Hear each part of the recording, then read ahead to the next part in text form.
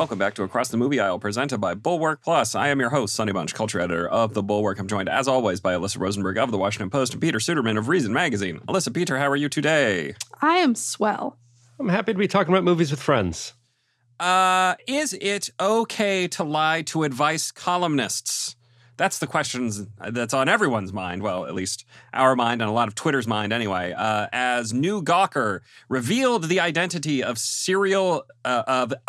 serial Dear Prudence fabulist. I don't want to say it's the serial Dear Prudence fabulist because I imagine there's a lot of serial Dear Prudence fabulous out there. YA author Bennett Madison revealed in a first-person essay for Gawker that he was the author of numerous fake questions during the scoldy tenure of Daniel Lavery. As Prudy, Lavery was, quote, an heir to Miss Manners, end quote, who, quote, was guided by the convoluted pieties of Twitter, end quote. As such, Bennett Madison found fertile soil for questions like, help! My friend thinks I am stealing vaccines from African-American grandmothers to attend sex resorts. And help! My husband won't remove his mask, even for sex. It's that last one that went so viral that it wound up on Tucker Carlson's TV show, where it became fodder for demonstrating the absurdity of liberals and their fears about the vaccine and the virus and all that sort of stuff. I thought this was very funny because it caused Madison to feel some remorse. He was like, whoa, what's going on? You know, along with the proliferation of clearly fake questions on the Am I the Asshole subreddit, with this unsettling event providing fodder for Tucker Carlson and his crew of mouth breathers, he felt it was time to retire the bit for now. The question before us is a simple one, it seems to me. Is it wrong to lie to advice columnists when advice columns are among the most ridiculous things on the planet anyway? I mean this in a not entirely negative sort of way. Ridiculous things can be amusing for sure. They can be instructive as well. But anyone who is deriving actual knowledge and advice for how they live their lives, frankly, from someone who dispenses it via webpage should probably be committed to an asylum and at the very least banned from proper society. I don't know. Maybe that's a little bit of an overreaction. Peter, in our text thread discussing this story, you said advice columns are worse than musicals, which is hard for me to comprehend since musicals are inherently terrible. But even you must recognize the ethical quandary here, right? If somebody's offering advice and you're giving them fake questions for advice, doesn't that make you the villain? I mean, I think everyone involved with the production of advice columns is a villain. Maybe even with the production with like the reading of advice columns, the readership is also villainous. I should revise that. I actually like personally several advice columnists. I've met Dan Savage, Emily Yoffe is just really wonderful, right? Like they could be great people, and no disrespect to their chosen professions, but like I don't get the fascination that people have with advice columns at all. I find them less interesting than sports and sort of like they're the web journalism equivalent of reality shows. And I have the same reaction every time, which is I don't care about these people at all. I can't, and I'm sort of angry. Like when I find not that this form exists, but when I occasionally I get mad at myself for having wasted my own time, like watching somebody redecorate their living room or ask a slate writer what to do with their life. Either way, it's like why in the world? What in the world would I get out of this? I have absolutely no idea. That said, I think the actual ethical question that you have raised is an interesting one here. And I think it's not that the writer has some sort of ethical obligation that we need to be worried about. It is that the responder does. And in the way that journalists who go around and ask people questions on the street and have to verify that information, oh, what's your name? How old are you? What's your address? Right? Like all of this sort of thing, right? Like when you get quotes from people who just happen to be standing around at an event, you have to actually go through a whole process to find out to make an effort to determine that this is a real person who is telling you something that they basically really think. And there's differing levels, and it sort of depends on what publication you're working for, and the different rules, and also the type of event you're covering, right? And sort of how important it is, a bunch of things like that. But at the same time, the job of the journalist who is collecting quotes from people who claim to be a certain person and claim to have a certain belief is to determine that those people are not fooling them, right? And like when reporters for, Rolling Stone or whatever get told really, really ridiculous stories that just sort of seem like that perfectly prove a point that the journalist wanted to prove, that their job is to investigate whether or not it is true.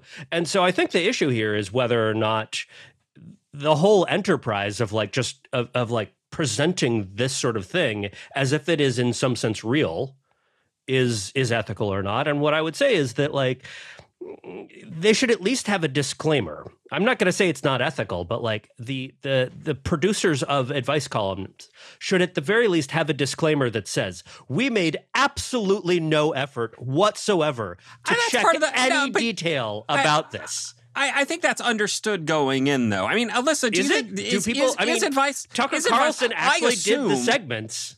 Well, that's on Tucker Carlson. That's on Tucker, because Tucker Carlson is nominally doing a work of journalism. I guess here's the question, Alyssa. Is an advice column an actual piece of journalism, or is it more like prurient gossip mongering? Oh, I think advice columns are a form of entertainment. And I think this question also goes to show that I'm the only real American on this podcast because I love sports and musicals and advice columns. Americans hate musicals. That's why it's a dead form. That's why Steven Spielberg, the most important director of the last like half century, is making a musical this year. It's why it's going to be one of his lowest grossing films of all time. It's going to be great. But the thing about advice columns is that they're entertainment. And the specific way that they're entertainment is that they are an ongoing source of schadenfreude. I read Slate's advice columnists regularly for the same reason that I like to flip through the DC Urban Moms forums or the sort of community forums on like one of the pregnancy tracker apps that I'm using to prove that other people are crazier than me and that their lives are more lunatic than mine. And that's what made this such a perfect troll. Which is that it played on both this specific advice columnist's sort of desire to be a moralist in specific ways and in readers' desires to believe that other people are just much more nuts and screwed up than they are. And I mean, it's a great sort of old school media confessional, like I did this. But it's one that's just beautifully attuned to the forum. And I think it's kind of genius. I think that, I also think that readers of Slate's advice columns in particular and forums like Am I the Asshole on Reddit have attracted a kind of sophisticated reader for whom part of the fun is discerning between whether or not a specific human being is actually this crazy or whether they're being trolled. And part of the entertainment there is the discernment process, but also the fact that the line is really fine. I mean, there are we live in a society where people are going around demanding deworming drugs for a virus and believe that healthcare professionals won't give it to them because they want to kill them for the insurance money, right? Like we live in an era of society-wide show me the lie. I don't. Explain. So maybe Alyssa. Sunny's the real American. So a virus and a worm are different things. What? And a virus is just a type of worm. And it's good not to. I'm an expert in bird law. I know this. It's good not to have worms in your body, but getting rid of the worms in your body won't make the virus go away. Science, QED, I've solved all your problems. And so, I think this is just a brilliant troll in that it plays to the actual tastes of the readership for this particular advice column. And I should be clear, this would not have been nearly as funny or effective if he was writing these letters to Miss Manners, right? Because those letters are, that's an advice column that genuinely is about parsing sort of details of etiquette from a slightly old-fashioned formal perspective that people want sort of straight up or down rulings, right? But if you write into one of these sort of morally inclined advice columns, they are just rife for trolling. And the columnists themselves are sort of rife for being taken in by their temptation to gain readers by presenting the most ridiculous scenarios possible, right? I mean, the Slate headline style for these columns, it is very much acknowledging that what people want is not basic rulings on whether they're right or wrong. And there, I think advice columnists can provide something of a genuine service for people. If you're, if you and your husband disagree about the amount of money that it's appropriate to give as a wedding gift, or what the window is for sending thank you notes, having a neutral observer who is familiar with a sort of body of etiquette or financial literature to weigh in on that can just be really useful and can be a way of solving a dispute by a neutral arbiter. But these morally inclined, sort of socially engaged, intentionally wild advice columnists, everyone's complicit. And so, maybe it's not, I think in this case, the cleverness of the troll dramatically outweighs any sense of moral violation. I think it's great. I wrote into an advice columnist. I would have to write, my headline would have to be help, I hate advice columnists, or help, I hate advice columns, because I find strangers' problems totally uninteresting. So, probably wouldn't get picked. No. It would definitely be more help. My wife thinks that my lack of interest in advice columnists means that I'm a sociopath. It's help. My lack of interest in advice columns suggests that I actually hate oppressed minorities. Can you please tell me what to do? So here's all right. So to try and make this slightly more serious. The reason I think this works as a topic for us is because we are talking about this as a form of entertainment. This is essentially pro wrestling for the literate class. This is not to say that pro wrestling is an illiterate endeavor at all. I watched much pro wrestling when I was younger. It's perfectly fine entertainment. But we are discussing this solely as a function of entertainment and kind of almost as a form of literature, a form of literature. And what I'm suggesting is that there are people who do not take it that way. There are people who take it seriously, that there are people who are actually trying to live their lives. We laugh at the absurdity of the idea that there are people out there who would, try to parse the correctness of taking their mask off during sex, right? But we are living in a time of unprecedented social and moral change that is sped up and aided and abetted by the rise of social media and all sorts of other factors. And I, even if these questions are absurd, there are people out there who are trying to figure out how to live their life in the correct way. Now, maybe those people deserve to be the figure of fun and deserve to have their intellectual processes toyed with, but I don't think it's an unreasonable question to ask if it's okay. And what I would say is that I think it's useful to think of an advice column as a literary form like a novel in which you can do a lot of different things, right? You can, you can write fairly unadorned prose in a novel. You can be Ernest Hemingway and write a lot about fishing or, the Spanish Civil War and do it in sort of unadorned prose that's straightforward, that has, a narrative and a moral point, but that is sort of, its plainness is its literary quality. You can also use it to write, you can be Karl Ove Knausgaard and write thousands of pages about your inner life. You can write slim satires. You can write books that are frankly bad and sort of morally preening and self-regarding. And I think an advice column functions in the same way and finds its readers in part based on the way the columnist approaches the form, develops a personal style and a relationship with the audience. I think part of what is, Peter, what you're probably underrating about them is that they're very much a sort of audience-driven form, right? Dan Savage is incredibly successful. My colleague Lisa at the Post, Lisa Bonos, actually did a great Q&A with him about sort of doing this job 30 years on, is that he developed a voice and a style and a worldview that made people feel safe asking him, really challenging questions about very intimate concerns. And he's seen how sort of public morality and self-confidence about sex have shifted over time and has been able to help people negotiate that.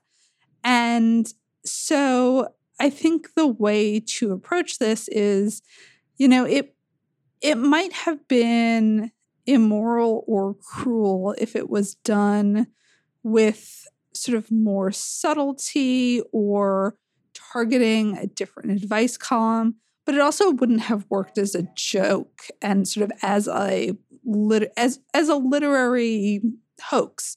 And so that's sort of why I said I thought the sort of amusement of it and the style outweighed any potential moral harm because, Dear Abby or Carolyn Hax was never going to pick a letter that sounded so over the top. It just wouldn't have worked that way. The form that the target took and the form that the hoax took were complementary in a way that I think mitigates most of the harm, if any. Sure. Peter, are we turning you around on advice columns? Are you going to start reading Dear Prudence now? Just every day, just diving into the Slate. No, I don't think I will start reading advice columns. Look, if people like reading advice columns, they should do that, and they should watch sports and reality television and et cetera. And in fact, it's not that Musicals. I don't care about other people's problems. It's just that there's something sort of strange, and I don't enjoy the Schadenfreude aspect of this, very much at all. And I also, it almost, there's something I find that makes me like a little bit sad because like it always seems to me like to the extent that these things are representing something that's real, right? Rather than this sort of performance art that we're talking about here, it often means that the people who are writing these letters in feel like they're in a really hard place in their life and they don't have anyone to talk to.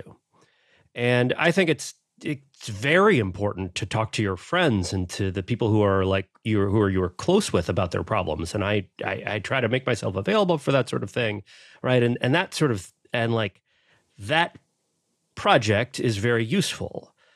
But to do it in this sort of public way as entertainment, yes, I think, again, I think your point about Dan Savage is in fact totally right. Like, and I have come to like I said, I've met him and I quite like him, and I've come to appreciate what he does, even though it's not for me. But there is just sort of it does sort of seem like this odd kind of exploitation of people's hard moments. You're saying and it's cruel. I don't.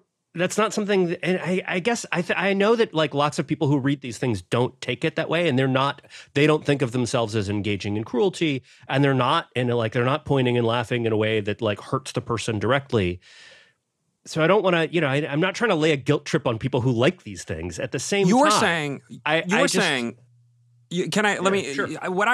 I read you is you're saying, think about the person who is submitting the questions for real, and how they are interpreting this round of laughter at people who are just making it up and doing it in the most ridiculous way possible. I don't even know if I think maybe a little, but I guess even more than that, it's sort of like if these were problems that I had, and sure, everybody's had like a difficult question about what to do in life with a relationship or can't relate to whatever, right? An AV system, something like whatever it is, right? They're all very intuitive. You go and you ask your friends, and it's not, and like you ask your friends because they care about you and because they're people who know you. And an advice columnist doesn't know you, has no connection with you outside of the fact that you are a product for them to sort of perform some sort of literary whatever onto. And it's not that can never be useful. And it's not that there isn't maybe even a public service in working some of that out, right, over time for the world as morals shift. At the same time, it just sort of seems like, this sort of thing should be like, what's happening in your life if it is being handled this way rather than by going to a friend. Yeah. Okay. What do we think? So let's get to the big question here. Is it a controversy or a non-controversy to lie to advice columnists? Alyssa? It's non-controversial. Peter? I mean, I think it is kind of funny. This isn't funny or die, Peter. This is controversy or non-controversy. It's a funny verse. I don't know. It's controversial. I think it's mostly a non-controversy because I do think Alyssa's right that most people who are reading this are reading it for entertainment value and like to try and figure out which of these are fake and which are real. But I will say that if Madison if it was ever to be revealed that Bennett Madison was faking this story for the Gawker, it would be the most amazing troll of all time. Yeah. If he's written a fake essay about writing fake letters and getting it published in New Gawker, I'll buy all of his YA novels and give them to somebody as a gift because that would make me incredibly happy. It would be very, very funny. All right. If you enjoy the show, and who doesn't, it's way better than Advice Columnists, make sure to head over to atma.thebulwark.com, where we're going to have a special bonus episode about Oscar Isaac and his best performances, what we like about him, what we dislike about him. I can't imagine that second part's going to be very long, but, you know. Speaking of Oscar Isaac. His hair's Isaac, too good. He can't help that. We can't hold that against him. Speaking of Oscar Isaac, we're on to the main event. It's the Card Counter, Isaac's new starring vehicle for writer-director Paul Schrader. The Card Counter is one of those movies that's being pitched as something slightly different than what it actually is. It's not really a movie about poker or blackjack, as has been implied in the trailers, though Isaac's William Tell is, in fact, a professional gambler. Yes, he counts cards, winning minor amounts of money as he travels to casinos around the country, avoiding big scores that would attract the attention of pit bosses. And yes, he plays poker, making an improbably high number of final tables once he makes the leap to the World Series of Poker qualifying circuit. And we can break down the poker and gambling aspect of this later if we want. But this isn't a movie about gambling, really. It's a movie about absolution and how we achieve it, whether or not we're even worthy of it, frankly, at the end of the day. Tell's only a gambler because he spent nearly a decade in Fort Leavenworth learning how to count cards. And he was in Fort Leavenworth because he was one of the guards at Abu Ghraib, one of the guys foolish enough to get caught in a picture, because it was the guys who got caught in pictures, not the contractors like Willem Dafoe's Gordo, who taught them their wicked trade, and not the generals who oversaw the site and its abuses, that were punished for the torture that shocked the nation's conscience. Tell accepts the financial backing of Lalinda, played by Tiffany Haddish, to enter the World Series of Poker's kind of satellite tournaments because he hopes he can win enough money to help Kirk with a C, played by Ty Sheridan, pay off his debts. Whereas Tell's debts are moral in nature, Kirk's are more classically financial. He has student loans, his mom has a mortgage, he needs some money, he wants to get out of debt. Tell hopes to save Kirk because Kirk's father also served at Abu Ghraib, and Kirk's father was so broken by the experience that he took it out on Kirk and his mother. While it's not a movie about gambling per se, I do think it's worth noting the ways in which Schrader's use of gambling in this context kind of defines Tell and the movie itself. These are games of self-control and self-discipline. With blackjack, it's about understanding when and how much to bet based on the odds of the cards left in the decks. With poker, it's about avoiding the dreaded tilt that warps your judgment of both your opponents and yourself and your cards. You're playing less against others than yourself in both of these circumstances. The Card Counter calls to mind previous Paul Schrader pictures in ways small, like Travis Bickle in Taxi Driver and Reverend Toller in First Reformed. William Tell keeps a journal designed to apprise us, the audience, of his mental state and chronicle his moral journey, and ways large. This is not a religious film exactly, but it is at heart a movie about absolution and the methods by which we do the absolving of our sins. Schrader famously did not see a movie until his late teenage years. He was raised Calvinist and would study theology before going on to UCLA and studying film in grad school. And his films are often concerned with God's lonely men, those in search of something just out of reach. Again, think Travis Bickle or Reverend Toller, those guys. Again, The Card Counter is a secular film, but it's one with a decidedly religious ideal underpinning it. It is also occasionally very tough to watch, dealing as it does with rather graphic depictions of sexual humiliation and other forms of torture. Alyssa, what did you make of The Card Counter? It's interesting. This is one of those movies that I think both of you, particularly Peter, were sort of worried about me being able to tolerate. And I thought it was wonderful, not least because it reminds me a lot of Zero Dark 30, Catherine Bigelow's masterpiece about the hunt for Osama bin Laden and the sort of ruination of America. In Zero Dark 30 is concerned with America's torture program, sort of only in its opening segments, whereas this is entirely a movie about what it means to sort of live with that legacy. But I thought that they were similar and really moving in their sort of depiction of what it means to live with the costs of having done terrible things. And Isaac is so good in this movie, which is written and shot with a level of detail that I found really impressive. I mean, there are all of these little unremarked things in the movie.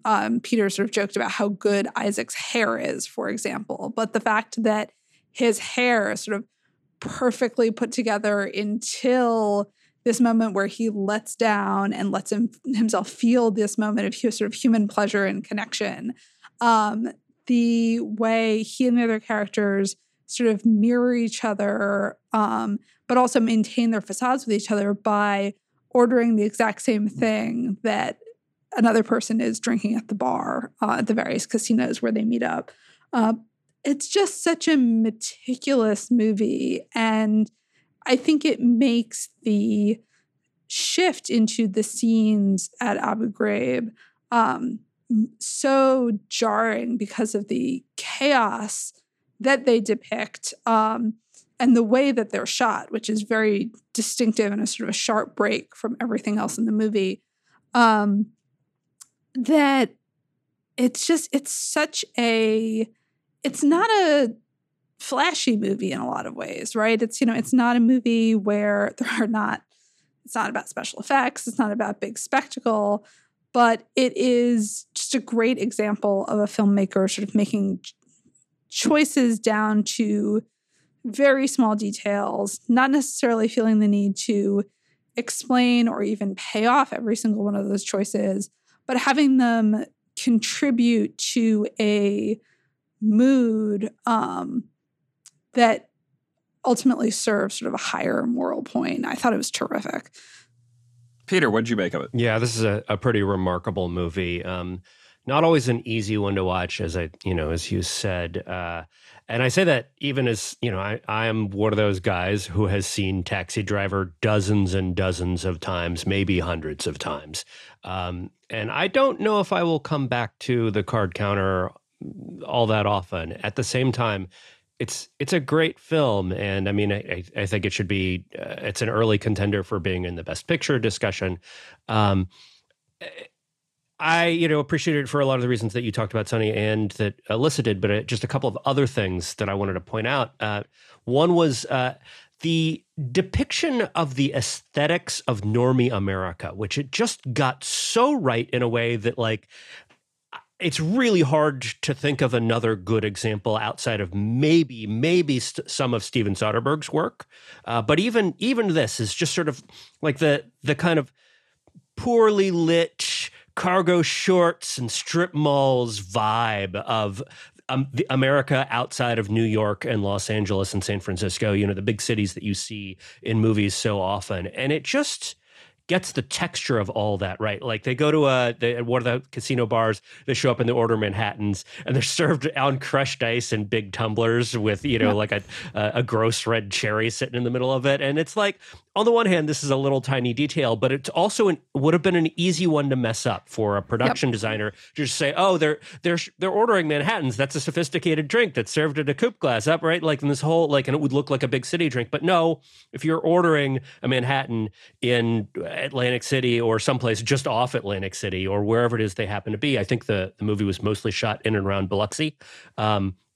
This is how it would come out, and this is what it would look like. And so every one of those details is just right. And then you combine that with the kind of the interesting digital flatness of the imagery. It's not uncinematic, right? It's not that Schrader isn't careful or that this is lazy. In fact, the opposite. The just on a shot composition level, this movie is incredibly meticulous.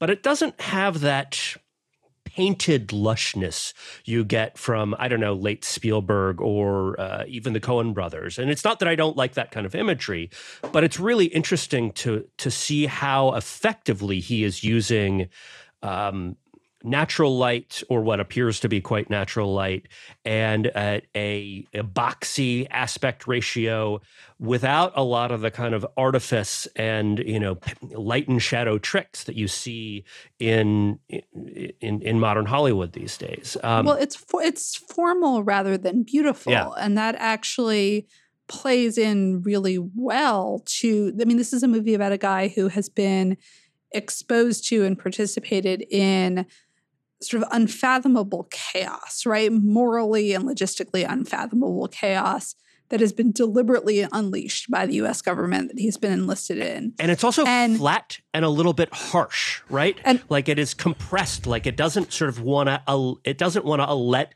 a lot of emotion in, which is, again, a very interesting and telling choice for a movie like this. But what he craves is this sort of restoration of order and flatness, right? I mean, the movie never really explains his tendency to cover everything everywhere he goes in sheets, right? I mean, it's, in the last scene, it's,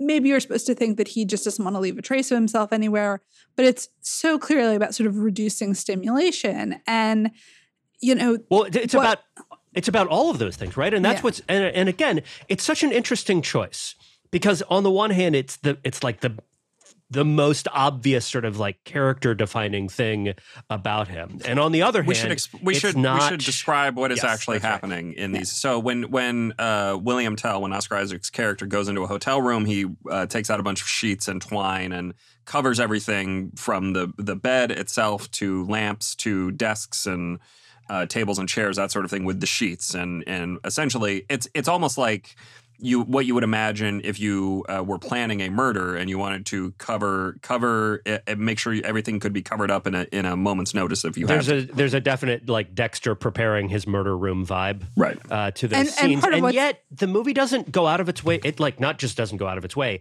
It never offers a definitive explanation of what the hell is up with that, which is great because it just sort of allows it to be. It's not like unclear. It's not like you just walk out confused. At the same time, it allows it to be a little bit mysterious because you just don't know what's going on in his heart, right? Like the movie, in fact, undercuts the obvious sort of Dexter prep explanation in the one, in the climactic sequence when he does commit a horrible act of violence, he reports himself for it. Like he's not trying to cover up. But it's, it is so well done as a movie where the form matches the character's desperate desire to have order, not just to, reimpose order on himself, but even to have order imposed on him, to the extent of describing himself as someone who's suited to incarceration and finds that sort of certainty of it just deeply reassuring because of what he's seen. And then you have the deviations in the cinema, this sort of fisheye, like cinematography that turns the scenes at Abu Ghraib into, my initial reaction to it was a weird equivalent, a weird sort of combination of a first-person shooter and like one of those 3D tours you can take of properties on Redfin. It's immersive and really disconcerting, and the break between the forms is incredibly effective. Yeah, the cinematographer said in the script that Schrader described it as like a VR experience. That essentially how they did it was getting a bunch of GoPro cameras with like 360 coverage and rendering that as a flat image, which is what causes the distortion. I want to talk about the end just a little bit because I think it's worth unpacking what we think actually happens at the end. So spoilers, I guess, if you don't want to hear what happens in the actual last few scenes of the movie here, hop off now. We've already got your download, so haha.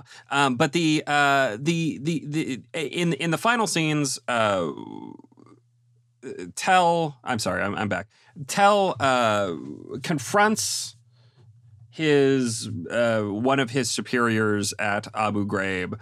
And takes him into a back room in his Northern Virginia home because he's a contractor now, of course. And we are left. We are not entirely sure what happens. He kills Oscar Isaac's character kills the kills contractor, Gordo, Major Gordo, kills the contractor, Major Gordo, and comes out and reports himself. But he himself has also clearly suffered injury. He's been tortured himself. Do we think they were taking turns torturing each other? Or this is my personal read on it, is that Tell was actually torturing himself in between the... Well, there is that line right as they walk in where one of them says, "You want to go first?" That is suggestive without actually explaining what happens there. So I don't know. I guess I don't have a theory about what happens in this. Logistically speaking, it just doesn't make sense for them to take turns torturing each other. How would you like confine a man in a way that allowed him to torture you but also not escape? Well, they're both professionals, and in fact, one of the things about the way that torture operates in this film is that it is viewed as a creative endeavor, right? And it's sort of, in some ways, a kind of anti-creative endeavor, one that instead of like expressing yourself and becoming who you are, like the way that we think of like painting or making a movie or whatever, no, it's the other thing. It's one that makes you a monster rather than, sort of a more full person. But it's a creative endeavor. So whatever happened there, I guess I don't feel like I have to know. And this movie doesn't like leave me with the question of like, oh man, maybe there was some sort of weird game going on that they were playing and it was devious. And there was like, no, it's not one of those like clever serial killer films where you have to figure it out. It's a movie that lingers, sort of like I was saying about the white sheets business. It lingers on the mystery of what makes us